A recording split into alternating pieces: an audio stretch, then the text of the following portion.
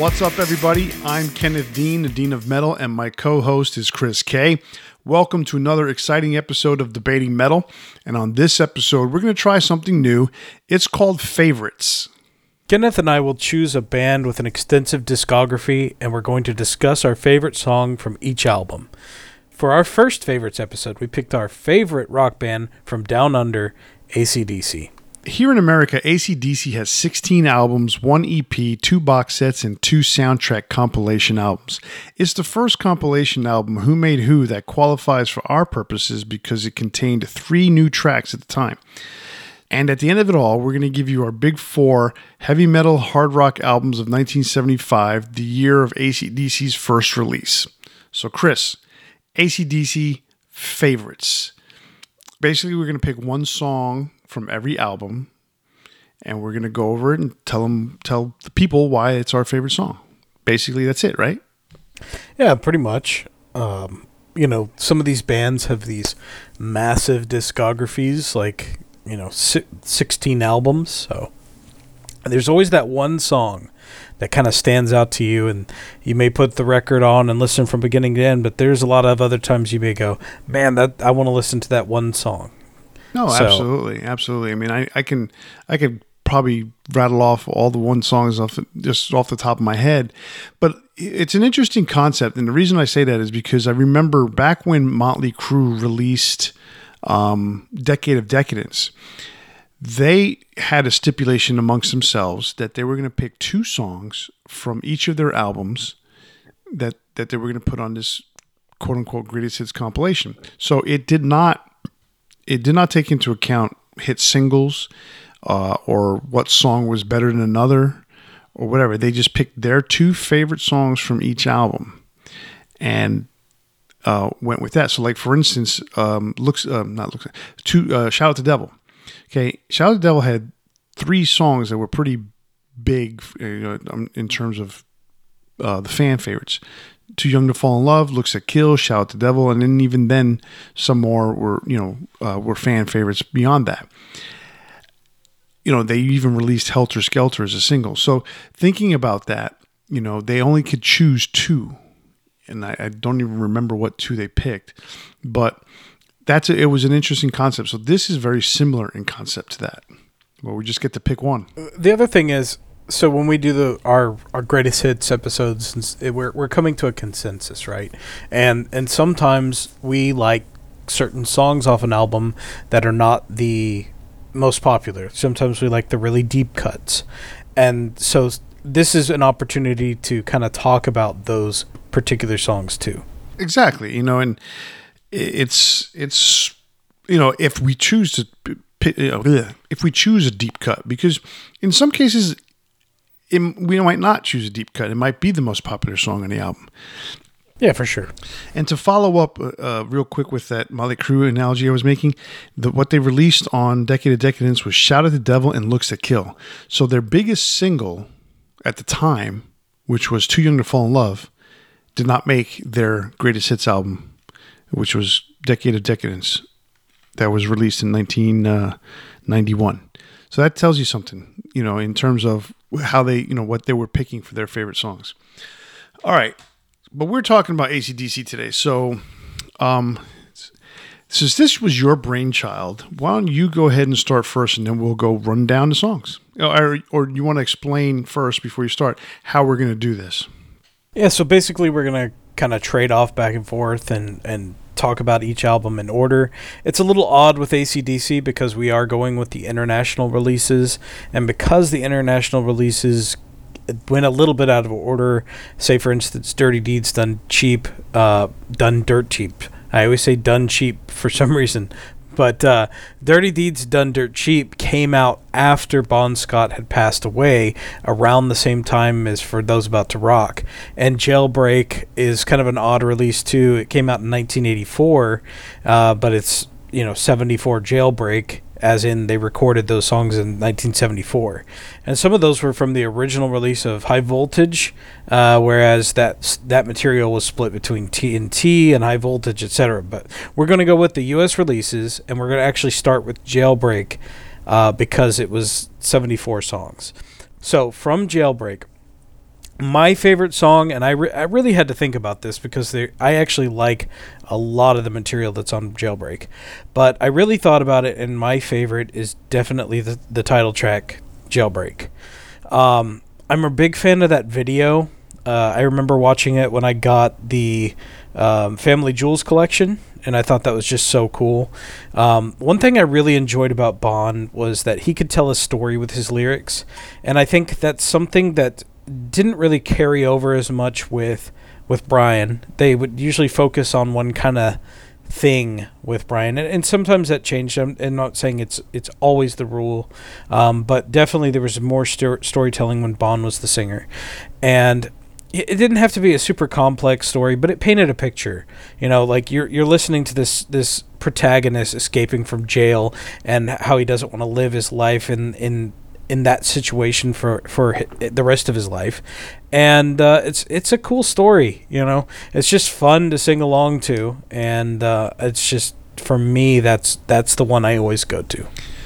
Now, Jailbreak, 74 Jailbreak, coming out in 1984, it was weird because look, people aren't stupid, and especially American music consumers, they knew that those songs were already available. They knew that they were, I would say the music connoisseur, the music buyer, a regular music buyer knew that those songs were already available. So they probably got them out of an import bin in some record store back in the day.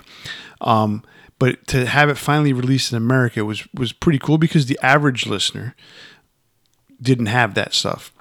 Didn't know that it was already out. So it was a very confusing time for AC/DC because they have a singer that passed away in Bon Scott. They released Back in Black, and then shortly thereafter, they're getting ready to release For Those About to Rock, and then the American record company says, you know what, we're going to go ahead and release Dirty Deeds Done Dirt Cheap now in the United States, and it's like you basically killed your own momentum on another album. And then that album comes out, For Those About to Rock. Then another album comes out, Flick of the Switch, and they say, oh, by the way, we're going to throw in this little EP in between, and from older songs, again, from Bon Scott. So it was a really weird time, that early to mid 80s for AC/DC. Shit was going left and right for them in terms of, what songs were coming out, when, and this, that, and the other thing. But this album, 5 songs, 74 Jailbreak EP, 5 songs, 4 of which were written by the band. So one was a cover song, which is Baby Please Don't Go. Looking at all the songs and basically reviewing everything, I had to go just like you and pick the title track, Jailbreak, because it's just such a unique song compared to the other stuff. It wasn't, true blues. It was a really cool story. There's so many different things about it that were really neat. The way they recorded it, the way the guitars are, the way they try to make the guitars make certain sounds, like a machine gun and stuff like that. I thought that song was really cool.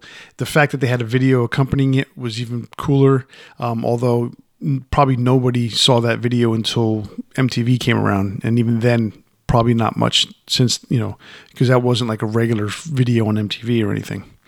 Yeah, it probably aired in different regions than what we saw, and I didn't see it until Family Jewels came out. So. Oh wow! Okay, cool.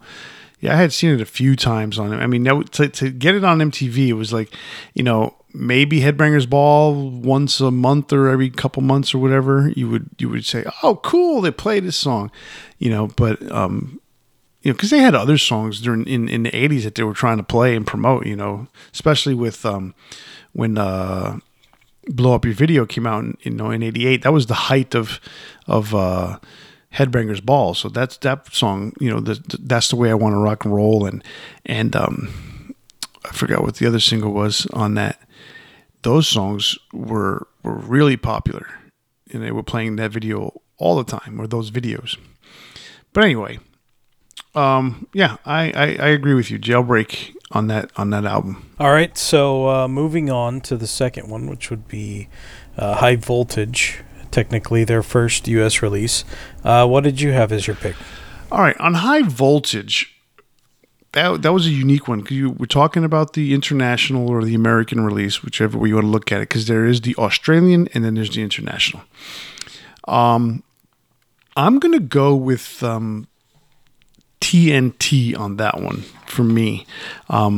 It was very similar to Jailbreak, a very unique kind of song. If you really, really break down and listen to it, doesn't have a regular drum beat. And that's one of the cool things about that song. I mean, it does have a drum beat, but at the same time, it's not your normal kind of, drum pattern, if you want to put it that way. And so there's a lot of cool things about that song that I like, and then at the end, it just goes into this like hysteria type of thing where the whole band is just jamming on the instruments. I mean, there's a lot of songs to choose from on that album. And, I could have gone a couple of different ways. I mean, the big song on that album it's A Long Way to the Top. Rock and Roll Singer's a good song. The Jack, I like Live Wire. High Voltage is okay. But for me, it definitely was TNT. What's your pick? Well, it's 2 for 2. So TNT is my pick. To me, it's like, it's just badass from beginning to end. It's this, I guess it's Bon Scott or the protagonist of the song just talking about how badass they are. And it's cool. And like you said, it gets very frantic at the end, this like chaos, almost like an explosion of TNT at the end. Mm-hmm. It's super catchy. It makes you just feel like you want to go to a bar fight. It's just, to me, that's the standout track on the album. Yeah, no, definitely a standout track. I mean, this is a really, really good album. I mean, AC/DC started their career off in the United States with a really, really good album. I mean, it's not like it wasn't their choice. I mean, basically, in Australia, they come out with TNT first. No, excuse me. They came out with High Voltage first. Same title, but it had a whole slew of different songs, half of which showed up on 74 Jailbreak later, and half of which was included on the original High Voltage in the United States. And then they released TNT, which has a lot of the songs that are on High Voltage in the United States. It's just a really weird thing. I mean, obviously the Beatles did that shit, and Rolling Stones did things like that in England, but it just mixing up songs here and there and putting them all over different albums all over the country, all over the world. It's just a pain in the ass, really, if you think about it. But, not my problem. Well, I mean, now it's much more accessible, but I remember in the 2000s, on my iPod, my second generation iPod, I had all of the Australian releases. I had compiled them from other stuff, from Bonfire, from 74 Jailbreak, etc., because I wanted every song, I didn't want the alternate releases. I wanted them how the bands originally intended. And so that's kind of, in my head, that's the canon of like what AC/DC's albums are. And I know we talk about them in the international release format now, but for the longest time I thought of each album as, my version of High Voltage is the Australian version. So, okay. I mean, that's cool. It's a little different. I mean, what I did when I had my iPod and you could see the little album covers, I took High Voltage, the international release, but I put the Australian cover on it just to be different, Shit like that. All right, so we're going to Dirty Deeds Done Dirt Cheap. What do you got for your pick? So, I'm going with the title track. Once again, this is one where Bond puts you in the role of the narrator of the song. This time it's a hitman, and it's just one of those tracks that just like you're listening to what this guy can do, and he's just another badass, right? Has a unique sound. It's pretty simple, but it's really memorable. The riff just fits it perfectly, and it's the vocal choices, the kind of chanting I, and then the the way that he says "dirty deeds done dirt cheap," the scream at the end, everything is it's just badass again. So, what's weird about Dirty Deeds Done Dirt Cheap is, so first of all, Americans don't get exposed to it till much later on, right? They get the record version, and the version that they get on their record is slightly different than the original Australian release. Then the CD world happens, and they get another shorter version on the CD, which I don't get that, but it's like they kept messing with the times, and there was like little edits here and there throughout. And so there's like 4 different versions floating around this world of, like, the original's like over 4 minutes, then they cut it down to 3 minutes. Yeah, it's really weird, 3.5. Yeah, they're not remixes either. They're just straight full blown edits. Sort of like what they did. Like I don't know if you recall this, but like Quiet Riot's "Come On Feel the Noise," they cut out like half the solo, and it's like, what? Well, why? Was the song really that much longer that you had to cut that out? But anyway. They did stuff like that.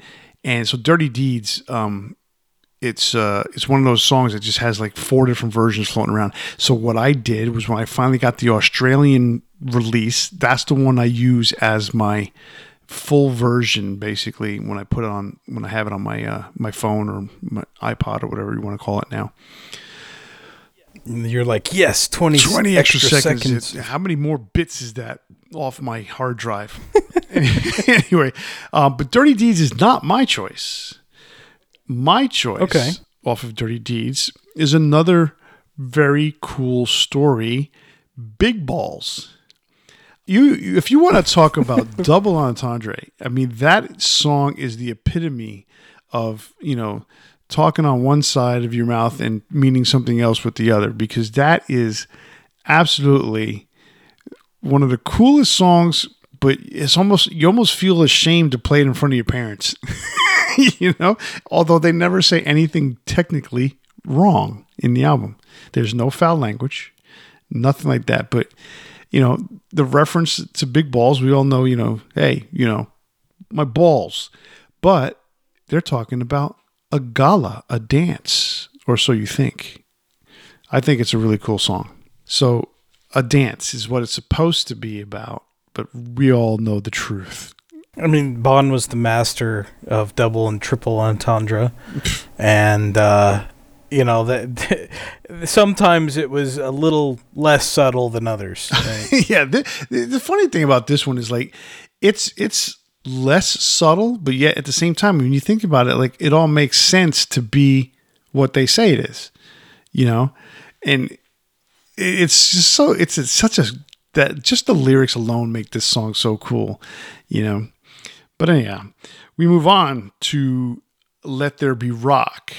Now, my choice for Let There Be Rock, this is a really good album. If I'm not mistaken, this is my second AC/DC album that I ever owned.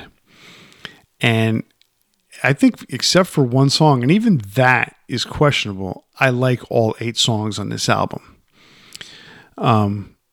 But I have to go with the title track.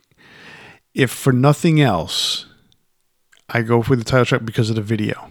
Because it's just so cool. Bond's a preacher, and he's preaching the gospel of rock and roll, and it's just so fucking cool. So I also picked the title track. You're right, this is a really good album, with the exception of Crab City in Blue, which I've said before I think sucks. But that's the international. That's the Australian version. So that's if the Australian international release, yes. American, it's not there. Problem Child. Yes, again. Again. Well, but that's the first time Americans see Problem Child. They don't see the second Problem Child until the album that came out before it 10 years later. That's what, it doesn't make any sense. 7 years later, right? So, so there's this frantic retelling of the origins of rock as it descended down from the heavens, which is telling that metal, rock, music truly is the music of the gods. That's, to me, that's the story of Let There Be Rock, right? So, it's one of those that, like, just try not to bang your head to that song. With that drum beat, that frantic drum beat, with poor Phil Rudd, having to keep that pace the entire song, and it's just like you said, the music video just cements the greatness of that track. Oh yeah, and the funny thing, you say poor Phil Rudd. All the drummers that have played in AC/DC have had to play that song, and one of the things I have if I'm not mistaken, I don't know if it's 10 minutes or 11 minutes. There's an 11-minute version that came out on the B-side of one of the singles from, I don't know if it was Put the Finger on You or Let's Get It Up for those about to rock. But the B-side was a live track, and Let There Be Rock was like 10, 11 minutes long. They released that version in an edited format on Backtracks, the box set. Mm-hmm. And when you think about it, it's 11 straight minutes of whichever drummer, Phil Rudd, Simon Wright. Yeah, he's just, bass, bass snare, bass snare, bass snare. It's not even like double, like bass snare. It's just bass snare. And they're going at the hi-hat originally, I was listening to Chris Slade, and he was talking like Angus wanted it to be like 16th notes. And he's like, yeah, I'm doing this in eighths. Sorry. But yeah, that's a crazy song. Awesome song. That's why I picked it. Now, the funny thing is, there's a lot of songs to choose from on it, because there's Hell Ain't a Bad Place to Be, a whole lot of Rosie's on that album. I know I almost picked Whole Lot of Rosie. Yeah, and like for me, Hell Ain't a Bad Place to Be was probably the close second for me. Bad Boy Boogie's on that one. That's the one that they used to use to do his striptease with on stage. Mm-hmm. So there's a lot of good songs on this album. All right, so we're up to Power Age. What do you got? So I picked, and this was a tough one because there's a few really good songs on this album. This is another one that I think is kind of underrated, and I'm a big fan of this album. But I had to go with Riff Raff. It's one of those really high energy tracks from beginning to end. I think it at the time kind of picks up the pace from what a lot of their stuff was. We just talked about Let There Be Rock, which had super frantic pace.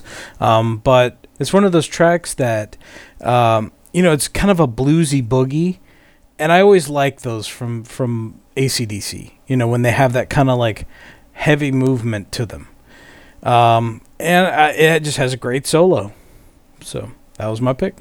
So for the longest time, Power Age was my least favorite AC/DC album. Up until the latter Brian Johnson years, Power Age was definitely my least favorite AC/DC album. It to this day, it's still my least favorite Bon Scott album. And it was really weird because I listened to all these musicians that I get inspired by, and I read these interviews, and every one of them says, "Oh yeah, Power Age is my favorite album. Power Age is my favorite album," and I'm like, why? Let There Be Rock, great. Yeah, but I should think Let There Be Rock is so much better. Dirty Deeds is so much better, or in my opinion, Mm-hmm. It was really, for me, it was really hard. Like Highway to Hell to me is, for in my opinion, the best Bon Scott album. But other people really, really like Power Age. To me, there was too many weak songs on Power Age for me to sit there and say, "Oh, this is the better album." But everyone has their opinion. That being said, over the years, I've begun to appreciate it more. Songs like Rock and Roll Damnation, Riff Raff, Can I Sit Next to You, Girl? Was it what? No, not Can I Sit Next to You, Girl? I'm sorry. What's that one track that I was thinking about at the same time? What's Next to the Moon? Yeah, Okay. that I knew there was something about Next to Something, But then you got cool little smooth songs like Gone Shootin'. It became a more appreciated album for me over the years. But still, it takes a lot for me to really push that album up. However, there is one song on there that I'm going to put it this way. My favorite Bon Scott song, Sin City. And that's my choice for Power Age. I love that song. I love that song. Again, another really cool storytelling song. You know, they're basically describing everything about Las Vegas. And it's a really cool song. I love the bass line on it. You know, it just, and then when I heard it in concert from the band, you know, it was just like, oh yes, this is so great. That's one of the few songs that I really, really look forward to hearing. And there've been a couple times I've seen AC/DC where they haven't played it, but I think the last time I saw them, they did play it. I can't remember, but that's my favorite song off that album. I mean, that was the one that I really struggled with. Like between Riff Raff and Sin City, I went back and forth. Yeah, Riff Raff has risen up the ranks for me because it's so cool. Yeah, but I mean, I love that album. I mean, Rock and Roll Damnation for me could easily be a top pick as well. I love Damnation. I mean, sorry, I love Down Payment Blues, Cold Hearted Man. I mean, that album as a whole to me is great from beginning to end. It really surprises me that you don't like it as much, but I think, you know, over time, sometimes things just take a while to set in. So, yeah. So moving on to the last Bon Scott album, Highway to Hell came out in 1979, and that is, like I said, like I just mentioned, that is my favorite Bon Scott album. It was one of the earlier albums that I had purchased from AC/DC, and I could say to this day, the first CD that I bought a Group of Four. I'll always remember that. It was Guns N' Roses' Lies, which had just come out, Queensryche's the first album, their first album, The Warning, and AC/DC's Back in Black and Highway to Hell. So those were my first 4 CDs. I'll always remember that. But Highway to Hell, I mean, it's got great songs, and Highway to Hell is such a fantastic song itself, but that's not the song I chose. The song that I chose for me is Touch Too Much. I really, really, really enjoy the sultriness of the way Bon sings this song. The way the band is not playing super hard. You know, they've got this softness to this song. They're not pushing the boundaries. They're just in a pocket that makes this song so cool, and that's why I like it. So, this is another one that we actually have in common. Touch Too Much is by far my favorite song on the album. I love it from top to bottom. To me, this is Bon's magnum opus lyrically. The entire album took Bon's lyrics to the next level. To be honest, this was like really what should have broken them to the degree like that. Just, you know, made them national or international superstars. Unfortunately, you know, Bon would pass away not long afterward.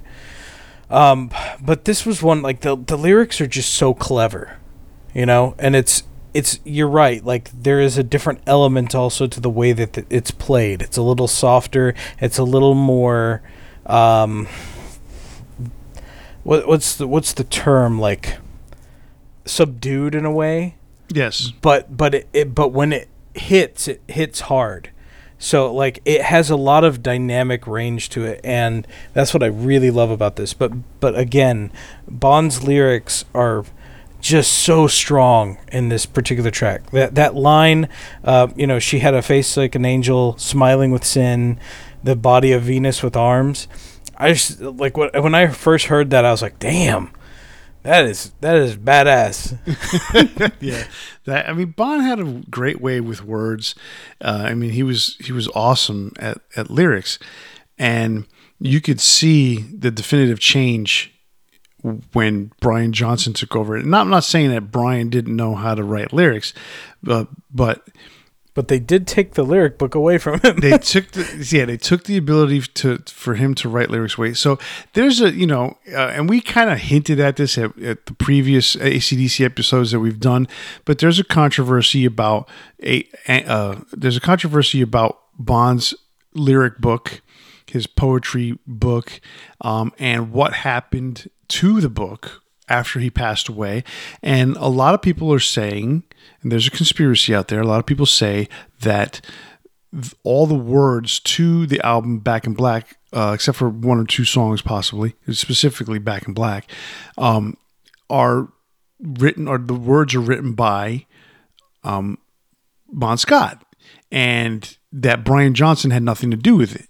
And if you think about it, after Back in Black, despite how awesome the album is, after Back in Black, every other album after that comes nowhere close to the kind of subtlety that Bon Scott could sing with in the double entendre lyrics. I mean, You Shook Me All Night Long. The lyrics to that are definitively double entendre, and that's just not something that Brian Johnson was ever good at.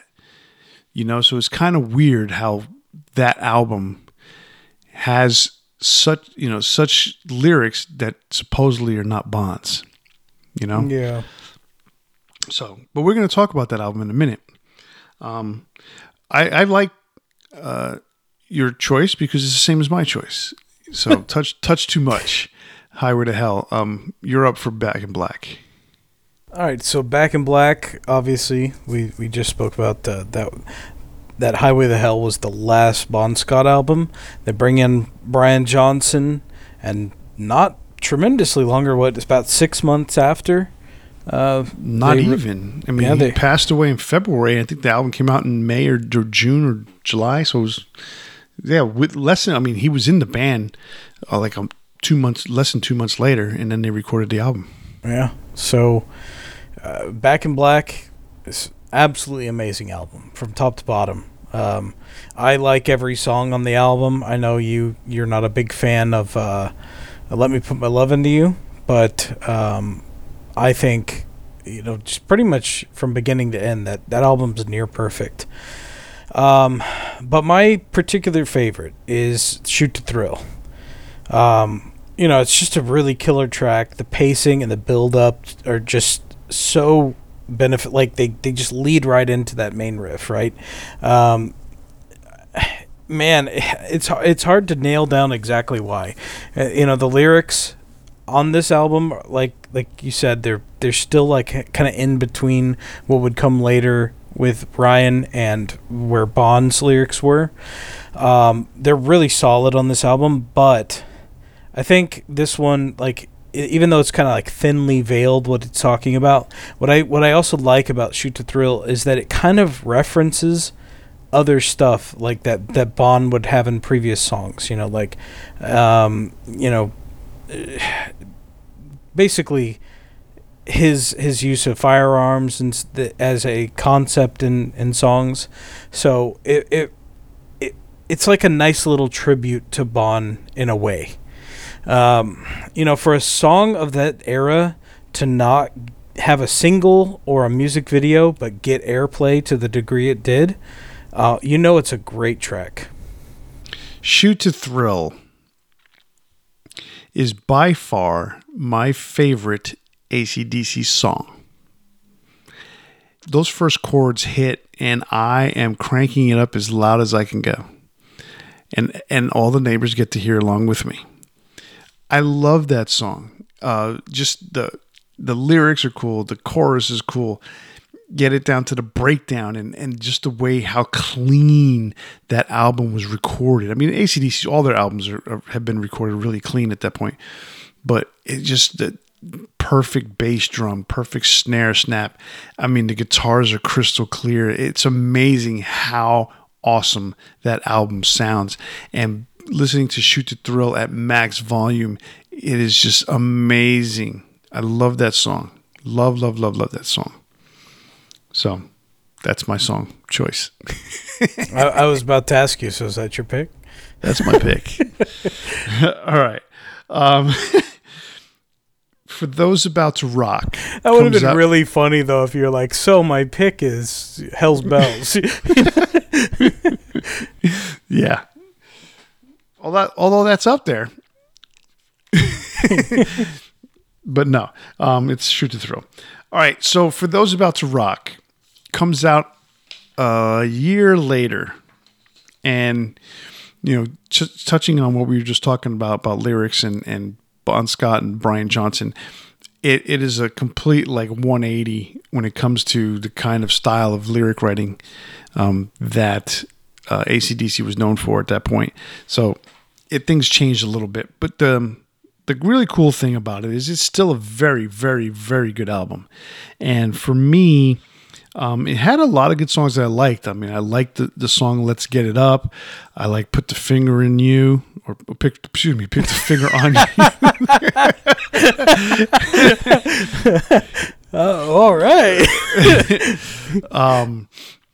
"Inject the Venom," "Evil Walks." That was a really cool song. "COD." I mean, it had a really good bunch of tracks on this album. But for me, ultimately, how can you skip by the title track and realizing that that's the song that ends every single AC/DC show? For Those About to Rock, We Salute You is to me the best song on the album. It's my favorite.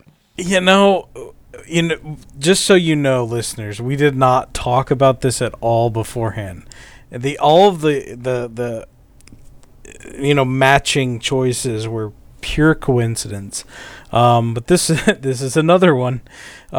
So the biggest thing is that this track is just super iconic, and I'm not one of those guys that really like songs about rock and roll. If you have a song like that, I want to say AC/DC has about 47 songs that have rock and roll in the title. That might be pretty close to accurate, actually. But here's the thing. This is not necessarily about rock and roll. This is about the fans, right? This is about for those about to rock. This is for the people that love rock and roll, right? And the stage show that goes along with the stage show that goes along with it. The fact that they fired a cannon. They end the show with it. Like, can you really not understand why Brian went deaf? I know, right? So this is an iconic track. It's hard not to pick it off this album.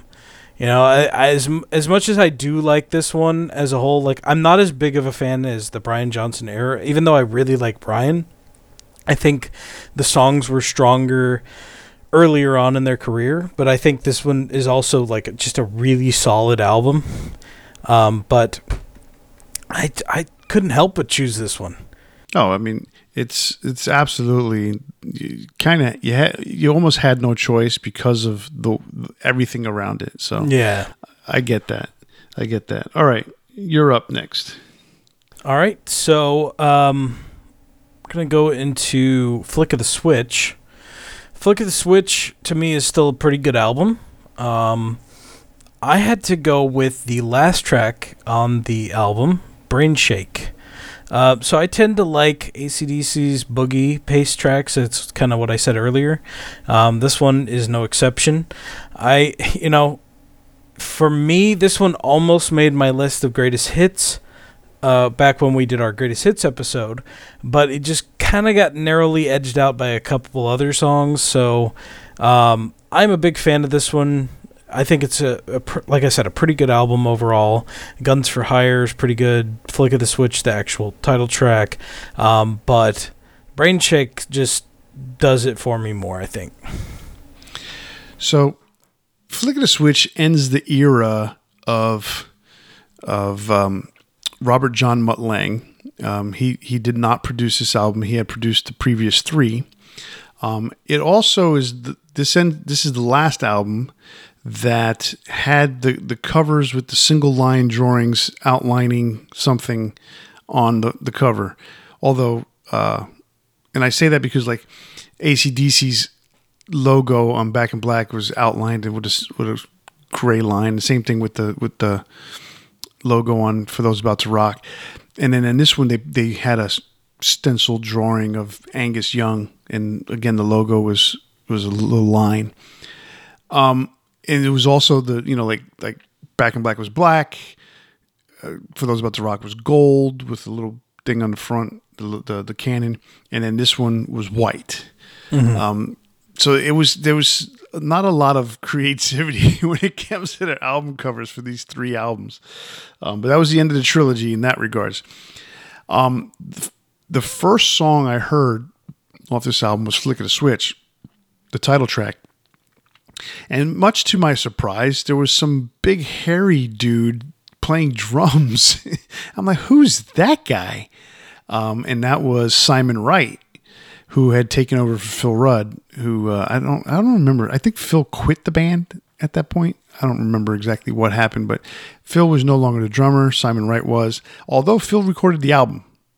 We got to remember that. So Phil likes to do that. He records the album, then disappears. So he's done that a few times, not always by his own volition. Anyhow, but that's not my favorite track on this album. I thought this album was pretty strong at the time. And when you realize how much stronger the other albums are, you realize, well, it's got some weak songs.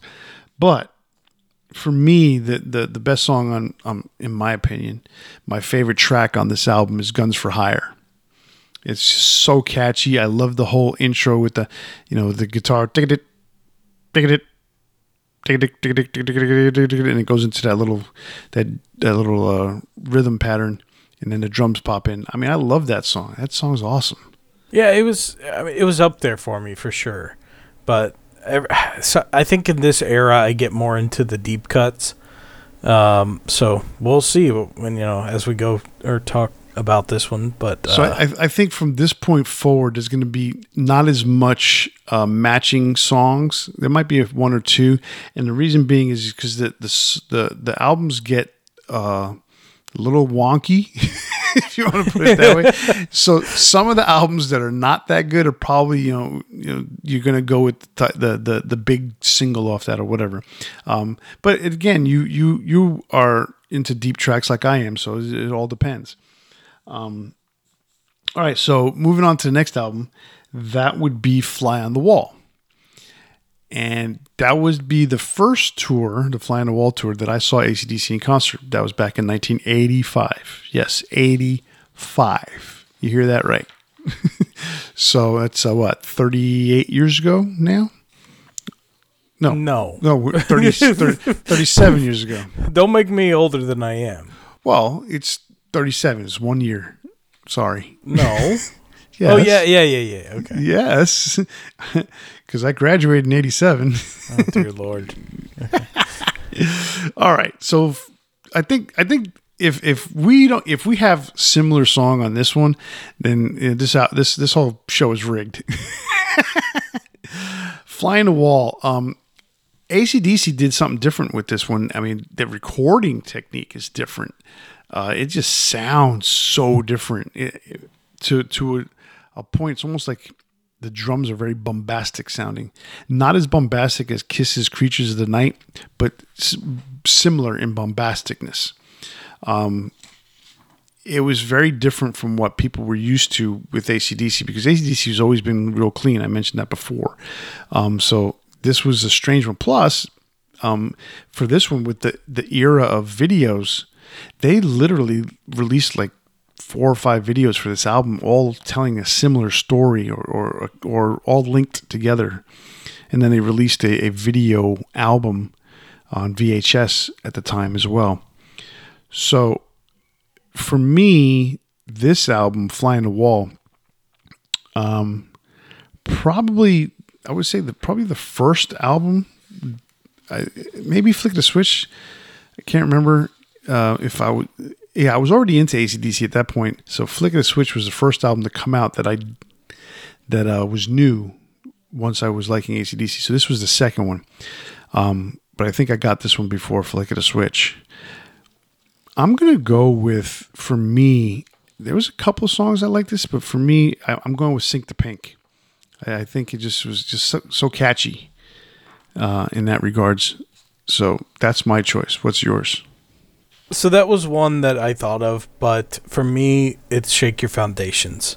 Um, I think that was the first song that I heard off of this album, and I mean, I think it's great. You know, hold on, what was I gonna say?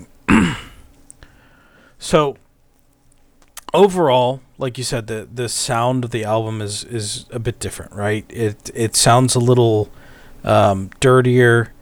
The recording of Brian's vocals sounds a little bit echoey, like he joined a black metal band, but still sang like Brian Johnson.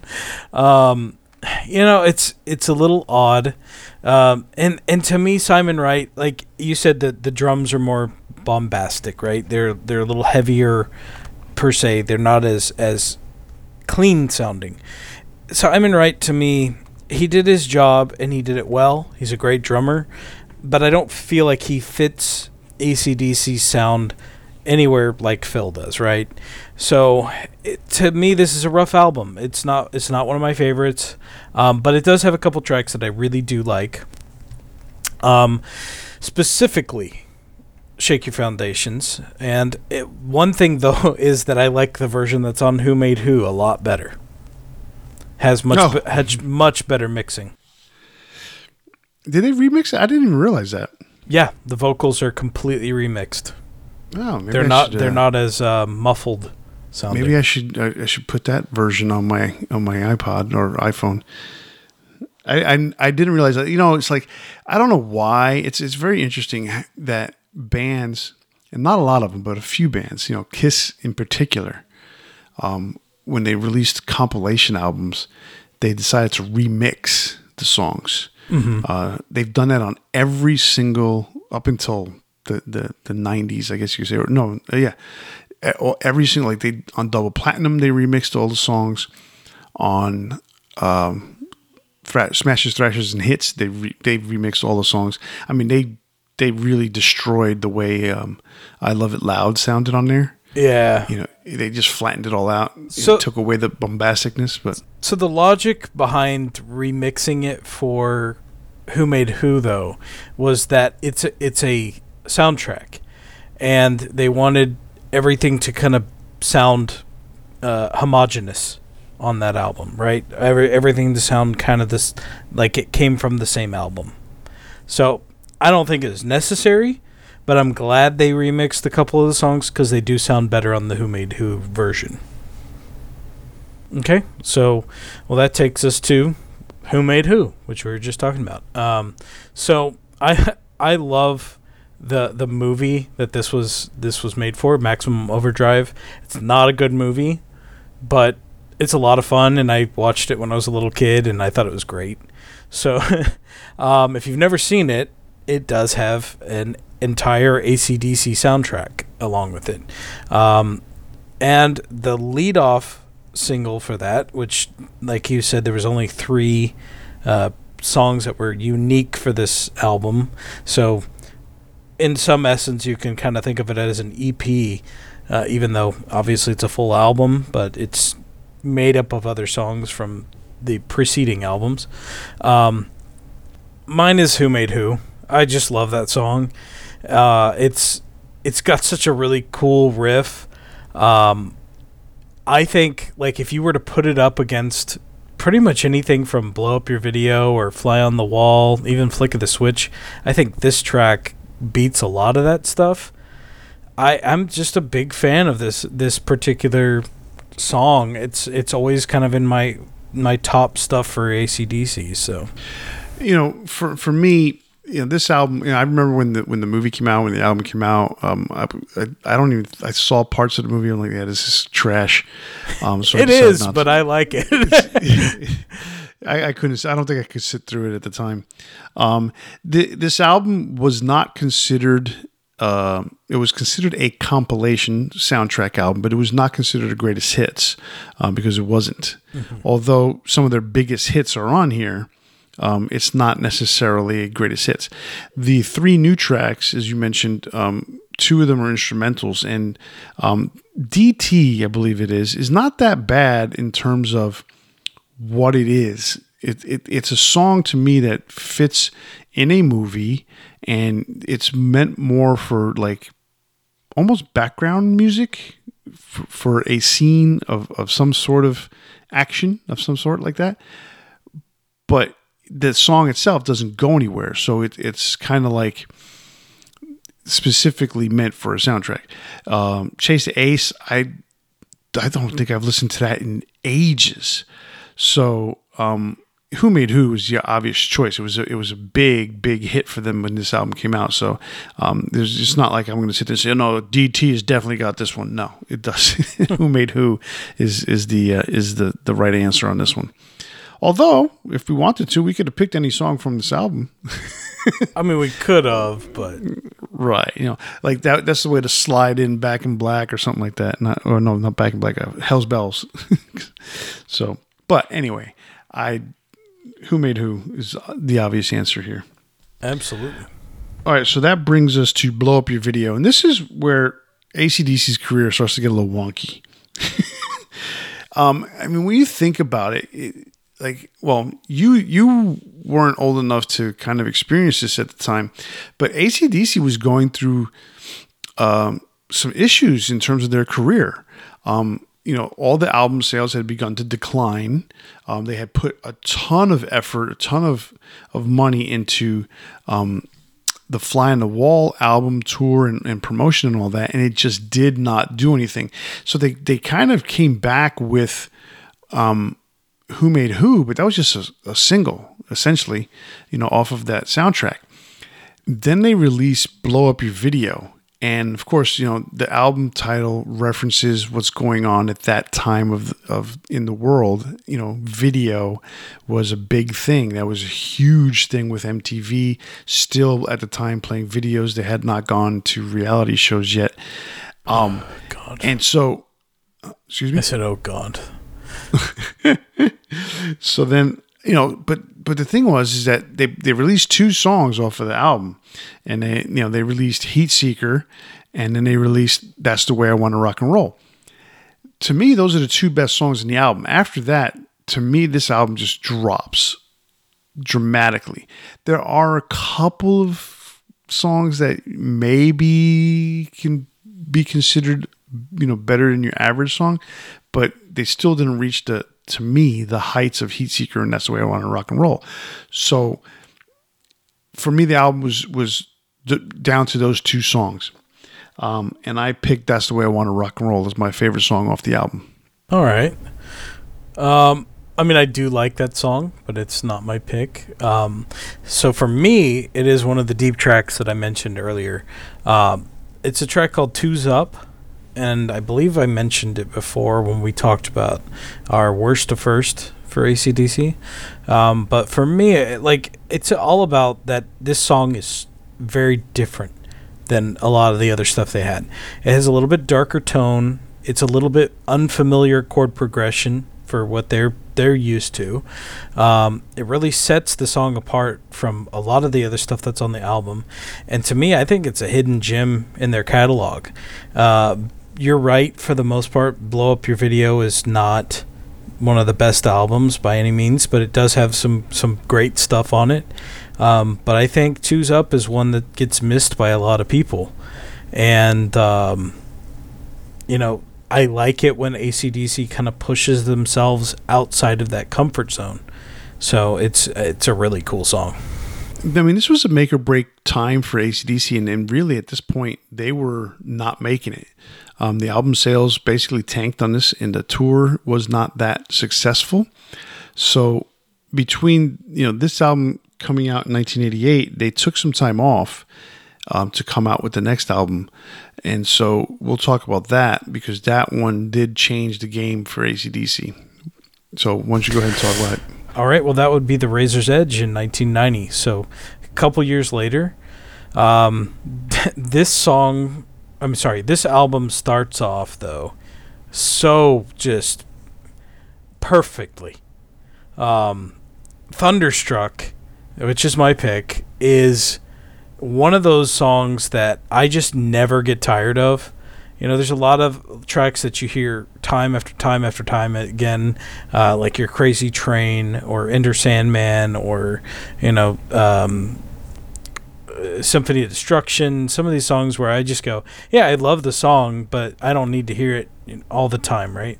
But Thunderstruck is one of those that the riff, I think, is just so interesting. I just don't get tired of it.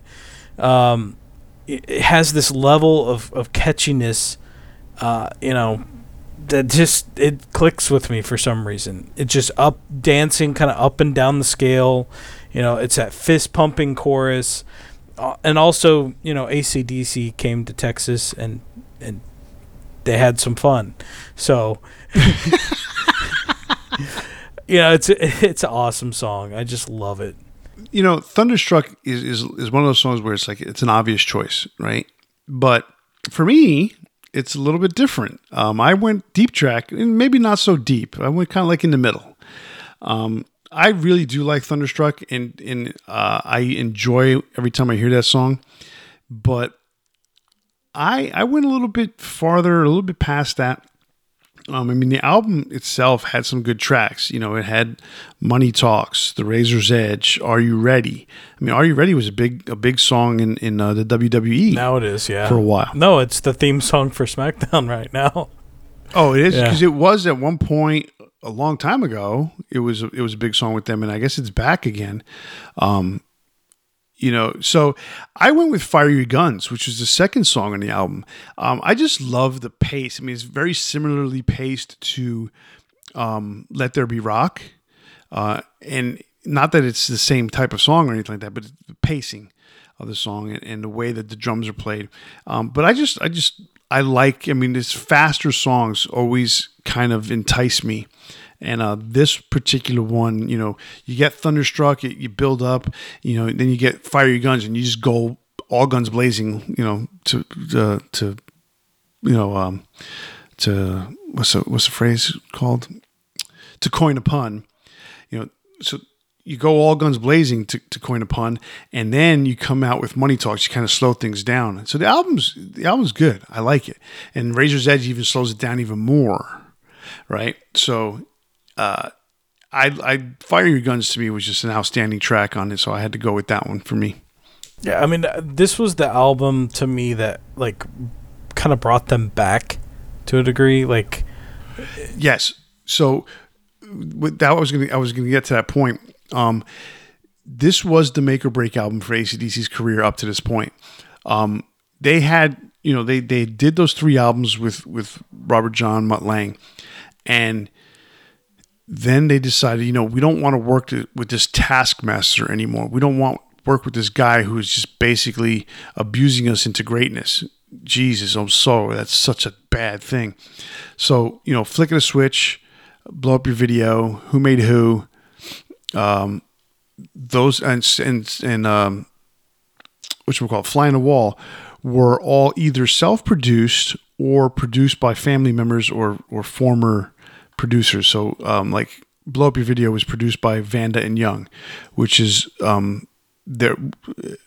Malcolm and Angus's brother, George Young, and his musical partner, Harry Vanda.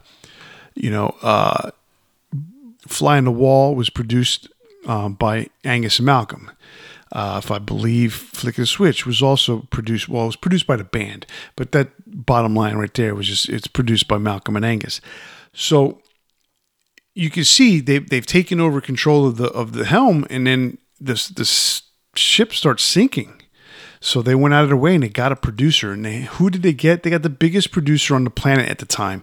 They got Bruce Fairbairn, who produced Bon Jovi's "Slippery When Wet." Then he comes and he produces the reunion album for Aerosmith, A Permanent Vacation, and he also produces, I think it comes out the same year, Pump from Aerosmith.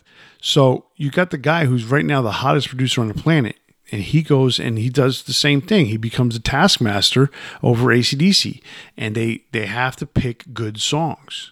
And that's what they did. They got the Razor's Edge, and they got something that was much better, and then produced so much better than the last few albums. 100%.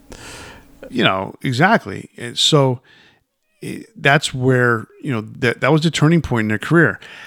Oddly enough, and that was the other thing too. They also had a new drummer because Simon Wright left, I believe, to join Dio at that point, and that gave them Chris Slade, who, man, that dude is the bomb. He's a great drummer. I mean, if I can't have Phil Rudd, I'll have Chris Slade because he's just the bomb of a drummer. He's a much better fit than Simon Wright was. And I feel bad for him having been fired. He still thinks he's in the band. I mean, that it's unfortunate because like he did everything right. It just Phil is the AC/DC drummer when it comes down to it, right? So exactly. I mean, he's been with the band since the beginning, and you can't fault him for that. The only thing that I really question about, not the album itself, but the whole career right after the album, is that AC/DC basically disappeared for a few years after this. I mean, the tour was huge, and I think that part of it had to do with the fact that the tour was almost like 2 years long. But they don't release another album for 5 years. Yeah. So, that in those days, AC/DC had built up enough of a name that they could take time away and then come back and do a comeback album. But it was, they came back before that. I believe they came back in 93 was Last Action Hero, or 94. It was 94. But they didn't release an album. So it was kind of like, it got everybody excited, but it was a song on a soundtrack. Last Action Hero was 93. 93. Okay. So it's 3 years later. Yeah. They put out one song. So it's not for another 2 years that you don't hear anything from AC/DC again after Big Gun comes out. Now, for everybody listening, we did not use Big Gun because it's on a soundtrack album that is not a compilation of AC/DC. Although it's my favorite AC/DC song on that album. Is there other AC/DC songs on that album? No. But it's unfortunate that it fell that way. Now, we could have, thrown our own technicalities our own way, but we chose not to. So in 1995, the band comes back with Phil Rudd, and they gone with another producer, this time Rick Rubin, and they released the song Ballbreaker. They released the album Ballbreaker. Now, here's the thing about Ballbreaker. They consciously went out of their way to return to the 1970s AC/DC that was a lot more blues-based and a lot more groovier than the 80s-based AC/DC. It kind of worked and kind of didn't work. But for me, I like the song Ballbreaker. I think that's my favorite song. Well, I know it's my favorite song on the album. There's 3 songs I really enjoy on that album. Which one is Hail Caesar, which is very similar to Ballbreaker. And then there's also Hard as a Rock, which was the first song that was released as a single. But Ballbreaker for me was hands down my favorite song on the album. So this is another one that I'm not a huge fan of as a whole for the album, but we actually do have this one in common. I think Ballbreaker is the best song on the album, period. It's got the best riff. What I like also is Brian's vocals. He's in the lower register a lot here, so he gives it kind of like this coarseness and variation. So he has 2 distinct places where he's sitting. Like he's got the low range, and then he switches over to the high range, and I like that. Like it's kind of a cool effect. And then it's that classic AC/DC sound. You have Phil Rudd back on drums, and he just like he has that sound that brings it back to where they used to be. You're right. It's not exactly the same. They tried to hit that like old AC/DC sound, but it's somewhere in between because they've got the more modern production with the instrumentation of the classic lineup, and then it's got a nice kind of by the book solo from Angus. It's the best song on the album, period. I agree. All right, we're getting close to the end. We've only got 4 more albums. So this goes to another 5-year break, right? So they put out Ballbreaker in 95, and then they put out Stiff Upper Lip in 2000.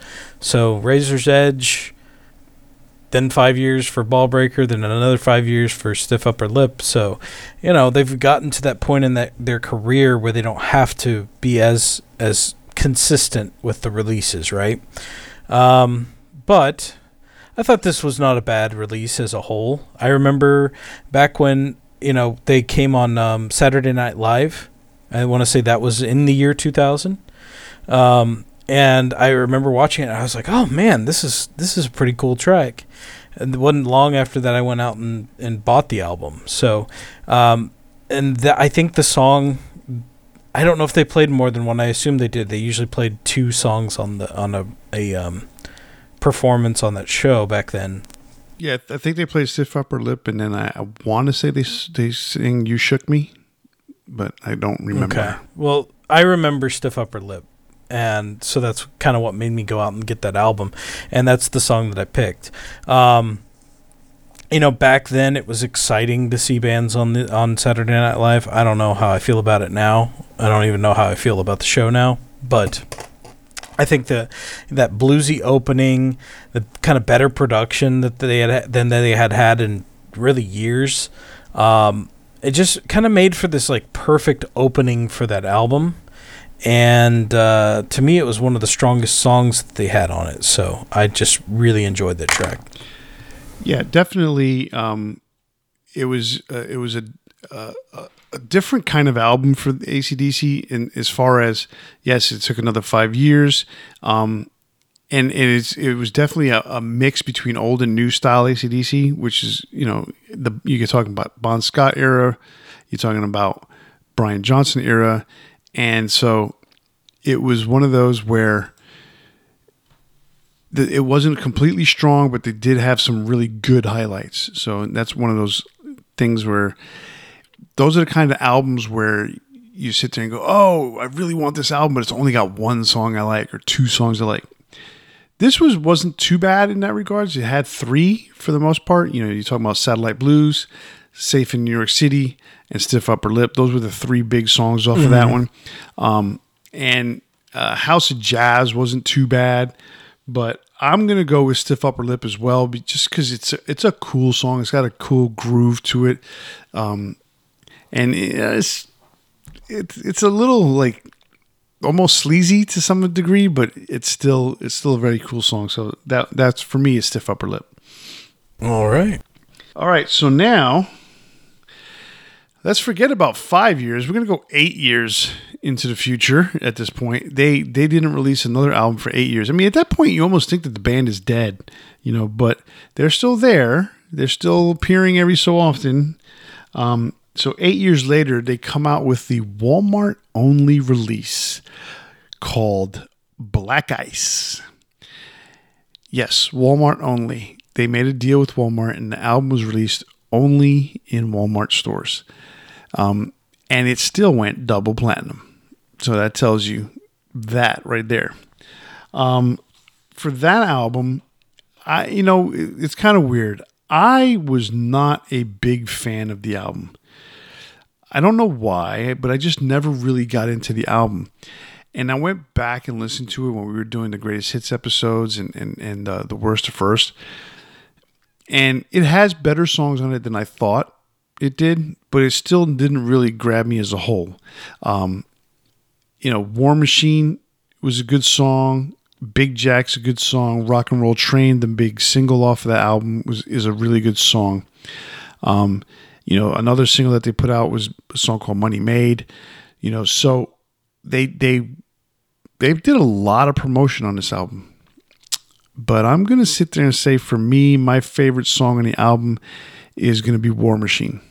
It's a deeper track for some people, but it was a song that just, to me, very similar to some of the tracks on Ballbreaker. And so that's what I went with. Okay. I do like War Machine. I think I probably like Black Ice a bit more than you do. I remember when it came out, and there was a little bit of controversy. It was only at Walmart, like you said, but it wasn't as big of a deal back then. I guess it was just this is in the era of iTunes music, right? So a lot of people were, oh my god, I have to go out and buy a CD. But I kind of liked that approach, I'm still fond of physical media, even though we can stream so many things. It's nice to have a copy, Well, at that time, AC/DC did not have anything on streaming. They hadn't made their deal with iTunes. They hadn't made their deal with Spotify. I don't think Spotify was even in existence at that time. They were still holding the line at that point. Well, they didn't want to release. They didn't want people to take individual tracks. It was either the whole album or nothing. And so, they really had to be persuaded, and eventually they made their deal with iTunes. And eventually, obviously, that opened up to Spotify as well. But yeah, they did not release anything to iTunes at the time. So my pick is different than yours. I picked Anything Goes. And so this was interesting to me because, who would have thought that AC/DC channeling their inner Bruce Springsteen would make for a really cool song? I mean, there are some really distinct similarities to Bruce Springsteen here. And it's to me that's kind of surprising. One, that they did that, and two, that it's my favorite song on the album. I really like, again, when they push their sound outside of the normal boundaries. I mean, AC/DC is one of those bands that they never really changed, pretty much ever. Aside from a few things that were forced on them, unfortunately, there's not much you can do about a band member passing away. That change is going to happen, but it's not like they went, okay, now that Bond's gone, we're going to change to grunge music. They just did their thing all these years. But every once in a while, they have one song on an album that I go, wow, that's a little different. And something about that stuck out to me. So, I just like when they kind of push the boundaries, even if it's just an inch or two. Fair enough. All right, so we move up. What do you got? All right, so 2014, so 6 years later, they released Rock or Bust. This is another album that I'm not a big fan of. It's harder for me to find something specific that I just really love here. But the one I do really like is Baptism by Fire. So one thing about AC/DC that we've talked about a few times here is that Phil Rudd just has such a distinct sound, and he's so integral to the band sounding like they do. And it really, this is a good example. It's not just the pace, it's how hard he hits the drums. I just love how that defines AC/DC sound a lot of times. I love how the riff kind of dances up and down again, and then the solo that just keeps going. He plays the solo, then the vocal line comes back in, but the solo continues, and that's kind of a unique thing for AC/DC. Usually you have the solo end, and then the vocal line comes back, and it's just it's formulaic. But this was a little bit different again, and I just really like the track. There was a lot of turmoil going on with AC/DC at this time. So between Malcolm retiring and just lending his songs, and their nephew Stevie Young joining the band as a full-time rhythm guitar player, they also had some issues with Phil Rudd again. And so in the end, Phil basically was out of the band by the time the album was released. And so promotional pictures did not include Phil. The album does not include Phil at all in terms of pictures. I believe they just said that he played drums on it, and that was it. And they brought Chris Slade back, which is cool for Chris, except the fact that he's living somewhere still thinking he's the drummer for AC/DC. And that's a joke. That's a joke that you and I say to each other, because there was an interview with Chris Slade, and they were getting ready to do this the album that eventually came out after this one, Power Up, and he's like, yeah, I'm ready to play with the band, and so I'm just waiting to hear from them to let me know when to show up. And all of a sudden, he's not in the band. The quote specifically was, "As far as I know, I'm still the drummer for AC/DC." Yeah. So we make the joke a lot because it's just poor guy's still waiting for that call. Yeah. All right, so rock or bust. I mean, they almost went bust at this point between Phil leaving, Malcolm Young out of the band, Stevie's in, and that's family. So, and Stevie was a perfect replacement. Then they go on tour for this album, and Brian Johnson can't finish the tour. He literally, he didn't quit. And they didn't fire him, but they said adios to him. I mean, it was weird. They bid Brian Johnson farewell like it was his last Friday at the office. Thank you for your contributions. Have a nice day. It was the weirdest way to say goodbye to a band member that I had ever seen, especially for someone with his iconic status. It was very odd. And there was the question, like, is he still in the band or not? We knew that he had lost his hearing to some extent, and we were, unsure of what the status was. But usually when somebody that's been in the band for, 40 years, about, leaves, you get like a send-off or something. You get more than a thank you for your contribution post on a freaking Facebook page. You get more than the WWE send off, right? Yeah. Well, it was a very odd time. And then the tour stopped. They literally postponed the whole tour.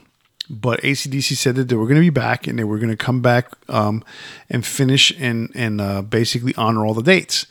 So a lot of people were like, well, is Brian going to come back at the end of the tour, or after a year or two and honor the dates and whatever? But with the send off that they gave him, everyone thought he was out of the band. Well, lo and behold, they hold auditions for a singer, and they were holding auditions for new singers, literally trying out to be the singer of AC/DC. And one guy stood up and was chosen. Stand up and be counted. It was Axl Rose from Guns N' Roses. And that was, I thought, an odd choice. And lots of people have said that they thought it was great. They saw the shows. It was wonderful. He did a great job. He sounds just like all the old singers, all wrapped up into one. And this is very Dave Evans. You want to know something? I'm going to be honest. I love AC/DC. I don't know what in the world people were listening to think that Axl Rose was a good fit as far as him sounding so good. I mean, he did a good job of singing. I'm not saying that. I just didn't think that it was all that great. But that's my opinion, and I'm very of the minority on that. I mean, so many people think that Axl did such a great job. I mean, he did a great job filling in, but I just didn't see where it was so outstanding. Like, wow, he could possibly be the new singer for AC/DC and make a new album with them. I didn't see that. I just did not. But anyway, rock or bust, almost busted. For me, my favorite song on that album is Rock or Bust. I just like the slow groove of the song. It was between that and Play Ball. And Play Ball, as much as it's more upbeat and a little bit more playful, I think Rock or Bust to me had a better groove, and that's why I picked that song. All right. So finally, we're at the last AC/DC album that has been released so far, and that is Power Up. Or some people think it's still PWR Up, whatever you want to call it, but it's Power Up. It was released in 2020.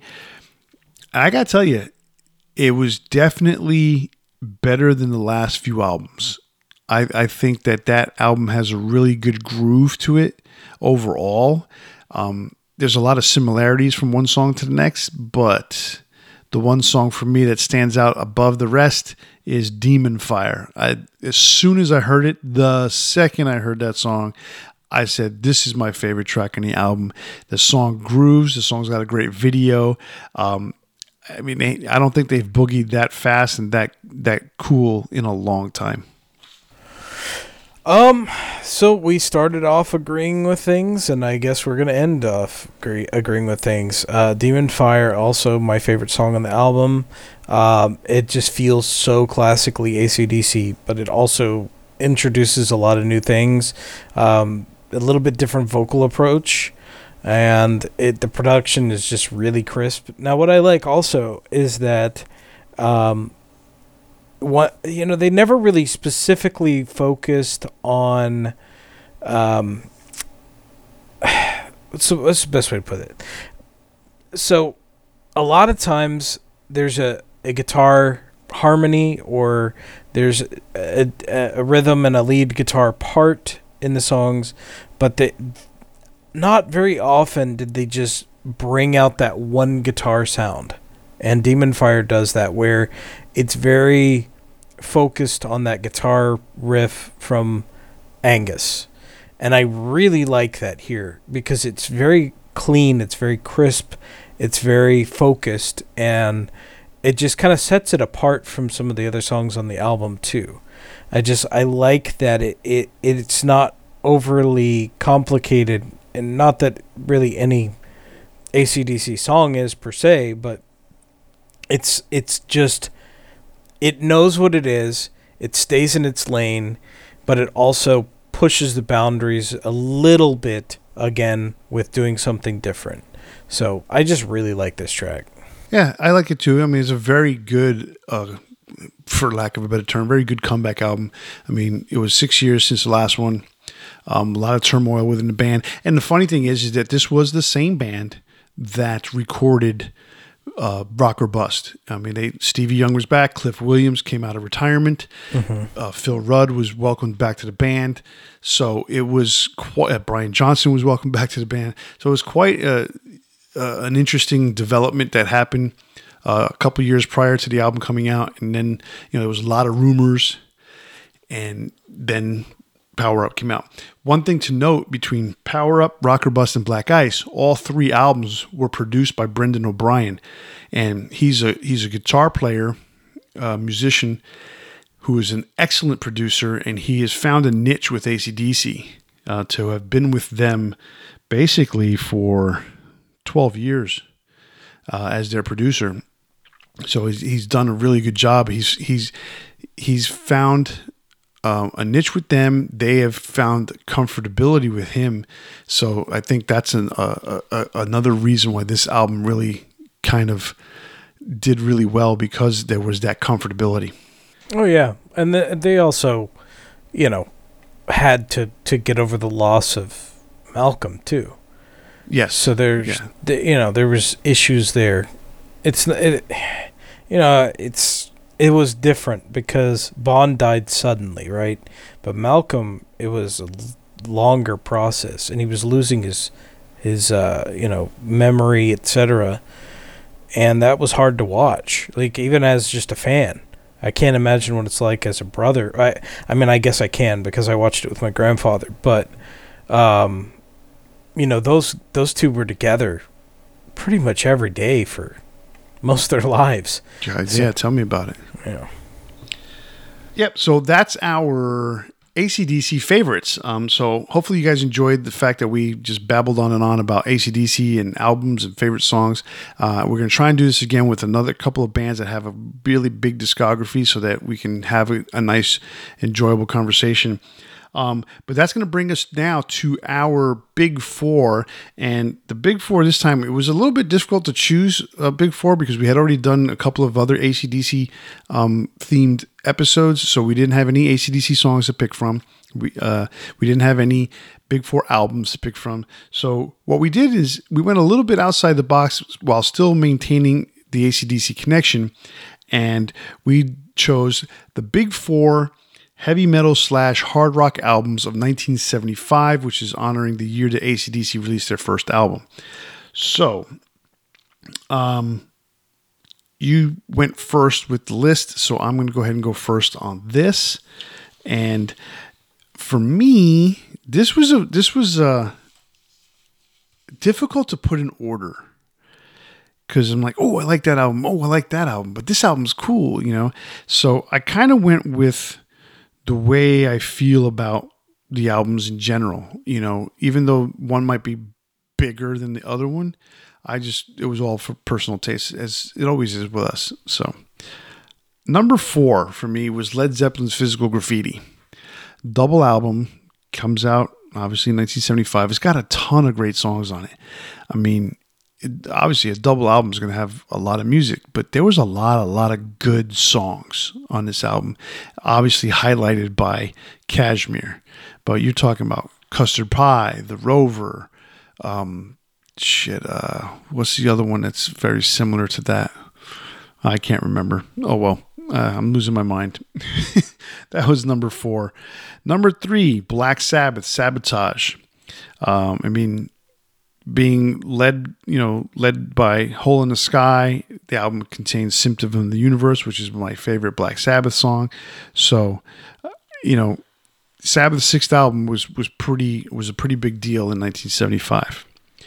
Number 2 for me is an album that basically, if it doesn't happen, this band no longer exists, and that's Kiss Alive. It's not a new release, as far as, there's no new music on it.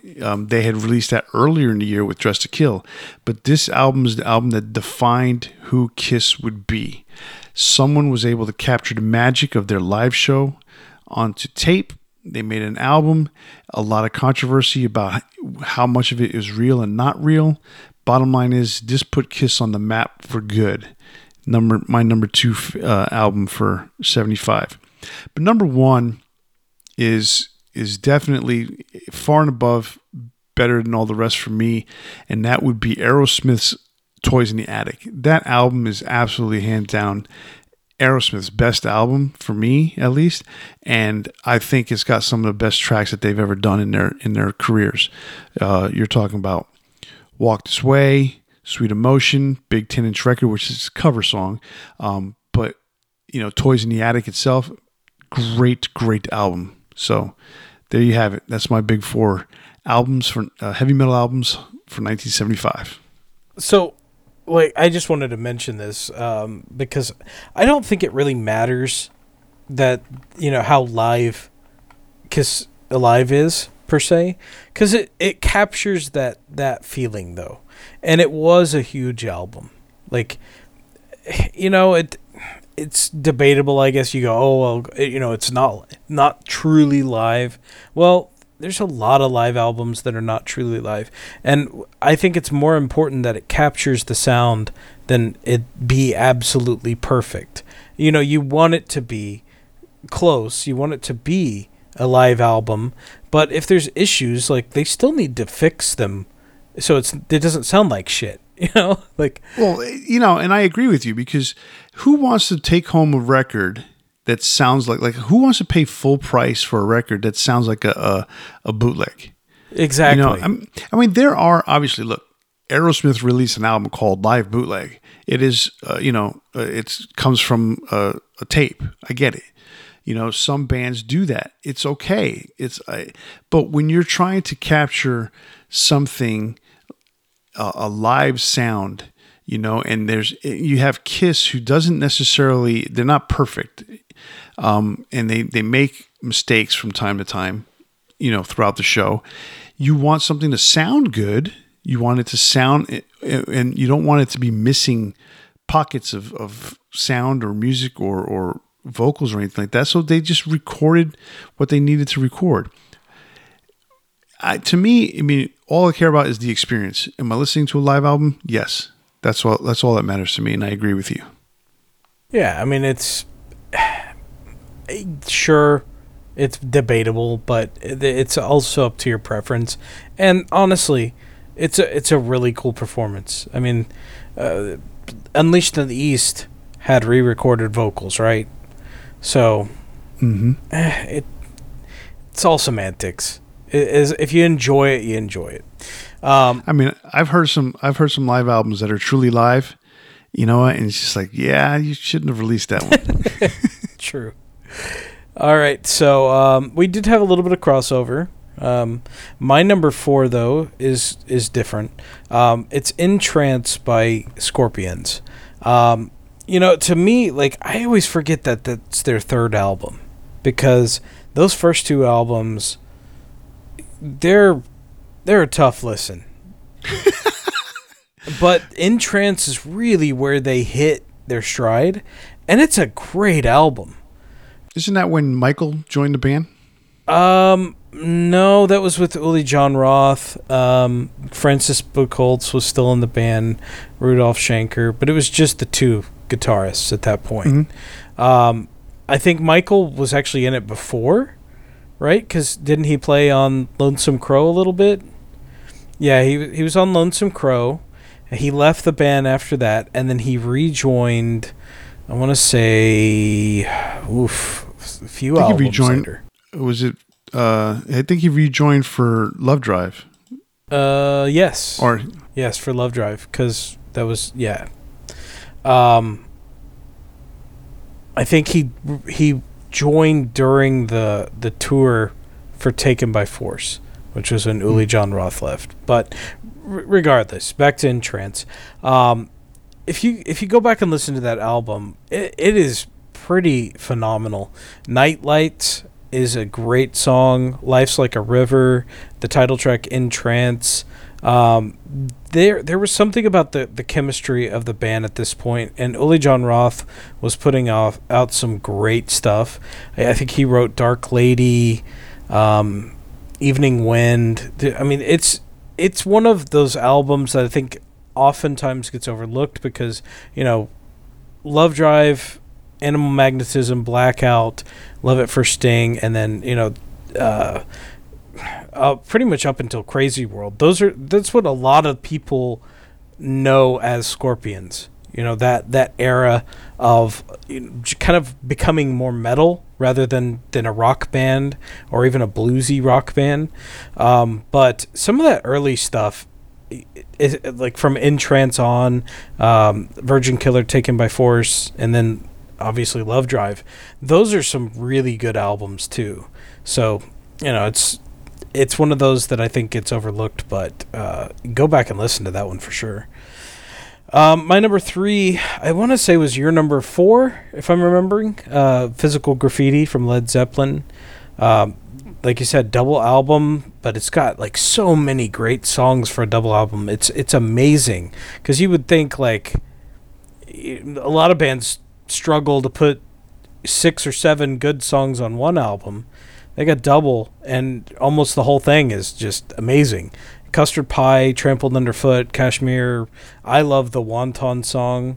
Houses I think of Holy. I mentioned the Wonton song earlier, and I think what I was trying to mention was Houses of the Holy and Trampled Underfoot. Those 2 songs Yeah, as well. Just fantastic album.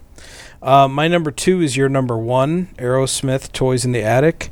The title track, Toys in the Attic, Walk This Way, big 10-inch record, and Sweet Emotion. Sweet Emotion's one of my favorite, if not my favorite, Aerosmith songs. What a great album. And my number 1, I can't remember where you placed it, but Sabotage. I'm a big fan of those first 6 Black Sabbath albums, and then, of course, the first 2 Dio Sabbath albums. I don't know if anybody's a fan of the 7th and 8th Sabbath albums all that much, but yeah, especially Technical Ecstasy. But man, Sabotage was really good. Hole in the Sky, Symptom of the Universe, Am I Going Insane? Symptom of the Universe is like one of the best Sabbath songs, to be honest. But Hole in the Sky is so good too.